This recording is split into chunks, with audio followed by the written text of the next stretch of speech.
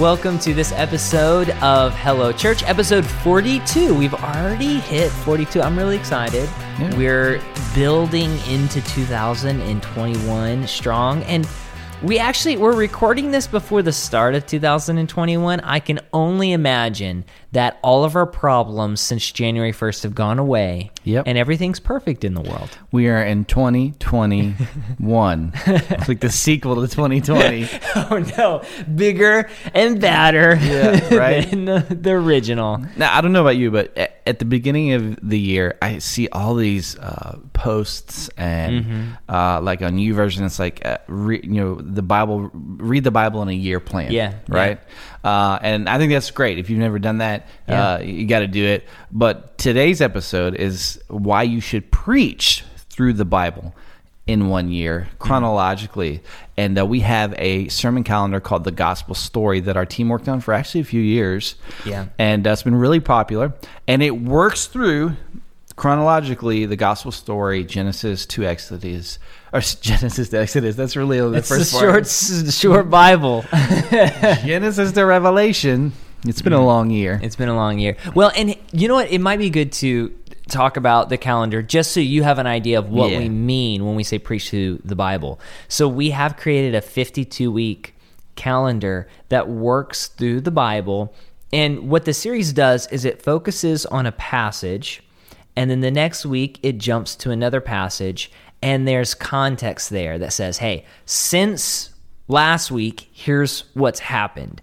And we tried to choose passages that emphasize periods of time. So if we're talking about David, we'll try to find a passage that emphasizes David's ministry, but also provide some context as he was king. And so that's really kind of important to understand. And we work all the way from the beginning of the Bible to the end. We do start with the Emmaus Road because our sermon series is very gospel-centered. And if you remember when Jesus is walking with two of his followers on the Emmaus Road, he essentially opens up the scriptures and says, hey, all of this is about me. And so that's the context of this entire sermon series. So 52 weeks long. It's divided also into sections. So that's essentially what we mean when we say preaching through the Bible in 1 year. And we're going to talk about why that's, I think, a good idea for you to do this year.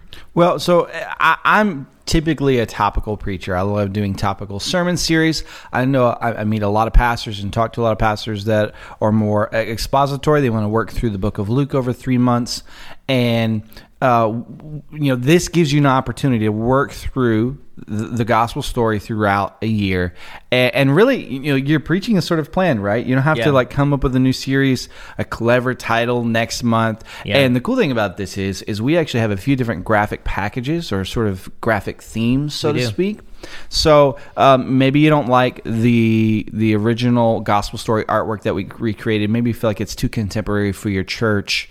We actually have one that looks a little bit more liturgical in nature. Oh yeah, it's beautiful. Yeah, and both of them are designed by extremely talented designers. They put a lot of care into it, so we're really excited, and we got a lot of great feedback. And one of the benefits is you're just really able to work through the entire Bible on a 52-week plan.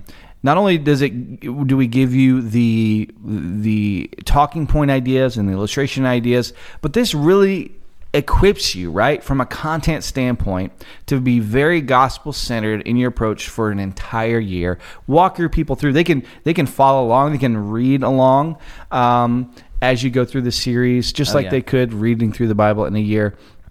And we've done our team has done a great job of just highlighting different passages that walk you through that journey. Oh yeah, well, and there's a lot of benefits. You're hinting on a number of them, and one of them is planning. And I think it almost goes without saying, because we've talked about this so many times on the podcast, that planning a year out in advance is going to be extremely helpful for you in so many different ways. And then you said gospel-centered.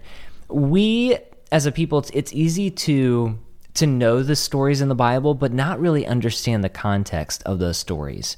And what I love about this sermon series, and what we learn when we read the Bible, that Jesus really is on every page, that this is a salvation history, and we see the promise of Jesus in Genesis 3 with the fall. We see that happening there, and it really kind of bleeds through the entire Bible from Genesis to Revelation. And so by doing this, you're helping your people to understand that this is much bigger than, David slew Goliath, or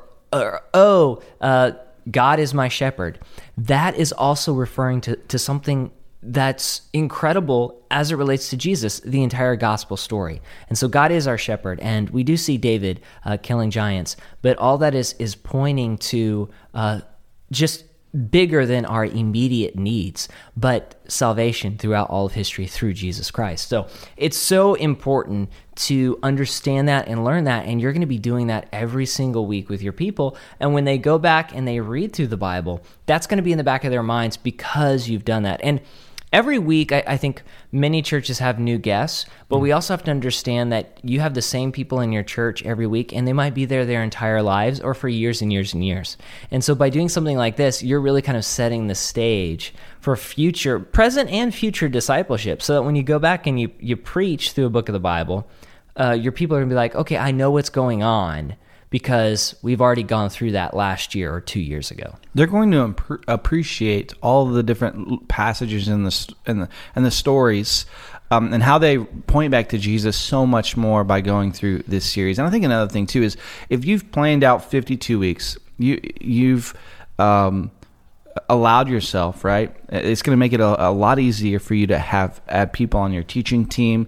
Literally, it's all done, right? And that it's not to say we're not giving you sermons, but we are giving you that framework, that content framework. It's still got to be through your own unique voice. We're giving you the passages to use, the illustration ideas, the talking point ideas, some of the felt needs of the passage, and the overall bigger picture of what the sermon's about. But once you have that, right, then you can develop that through your own unique voice. And you can also say, hey, in week 8, go to your youth leader or one of the elders of your church, or maybe someone that's, a faithful member that that they're good at communication and they have a particular passion in this area, and it sort of aligns. You can get them to speak.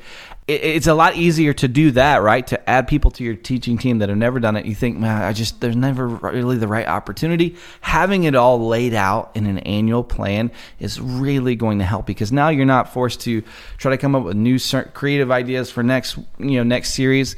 And we've seen this, Wade, when we ask pastors, how far in advance do you plan? Most pastors do not plan further than 2 weeks out for their sermon series.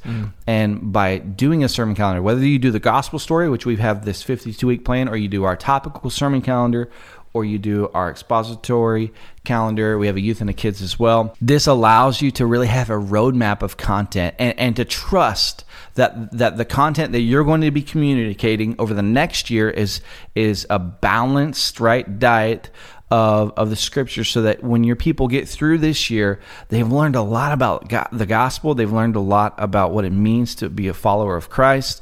And it just isn't, hopping from topic to topic. That's not to say that topical preaching is bad. We have a whole sermon calendar that's topical. But this is going to really, really help you. And we've seen a lot of pastors are saying, I saw one pastor said, I literally signed up for Ministry Pass just for the gospel story, because I was so excited to take our church from the beginning to, Genesis to Revelation in 1 year. Exodus. No, and two, when someone's kind of opening the Bible for the first time, or maybe they've been a Christian for years, it can be difficult to understand the chronology of all of it.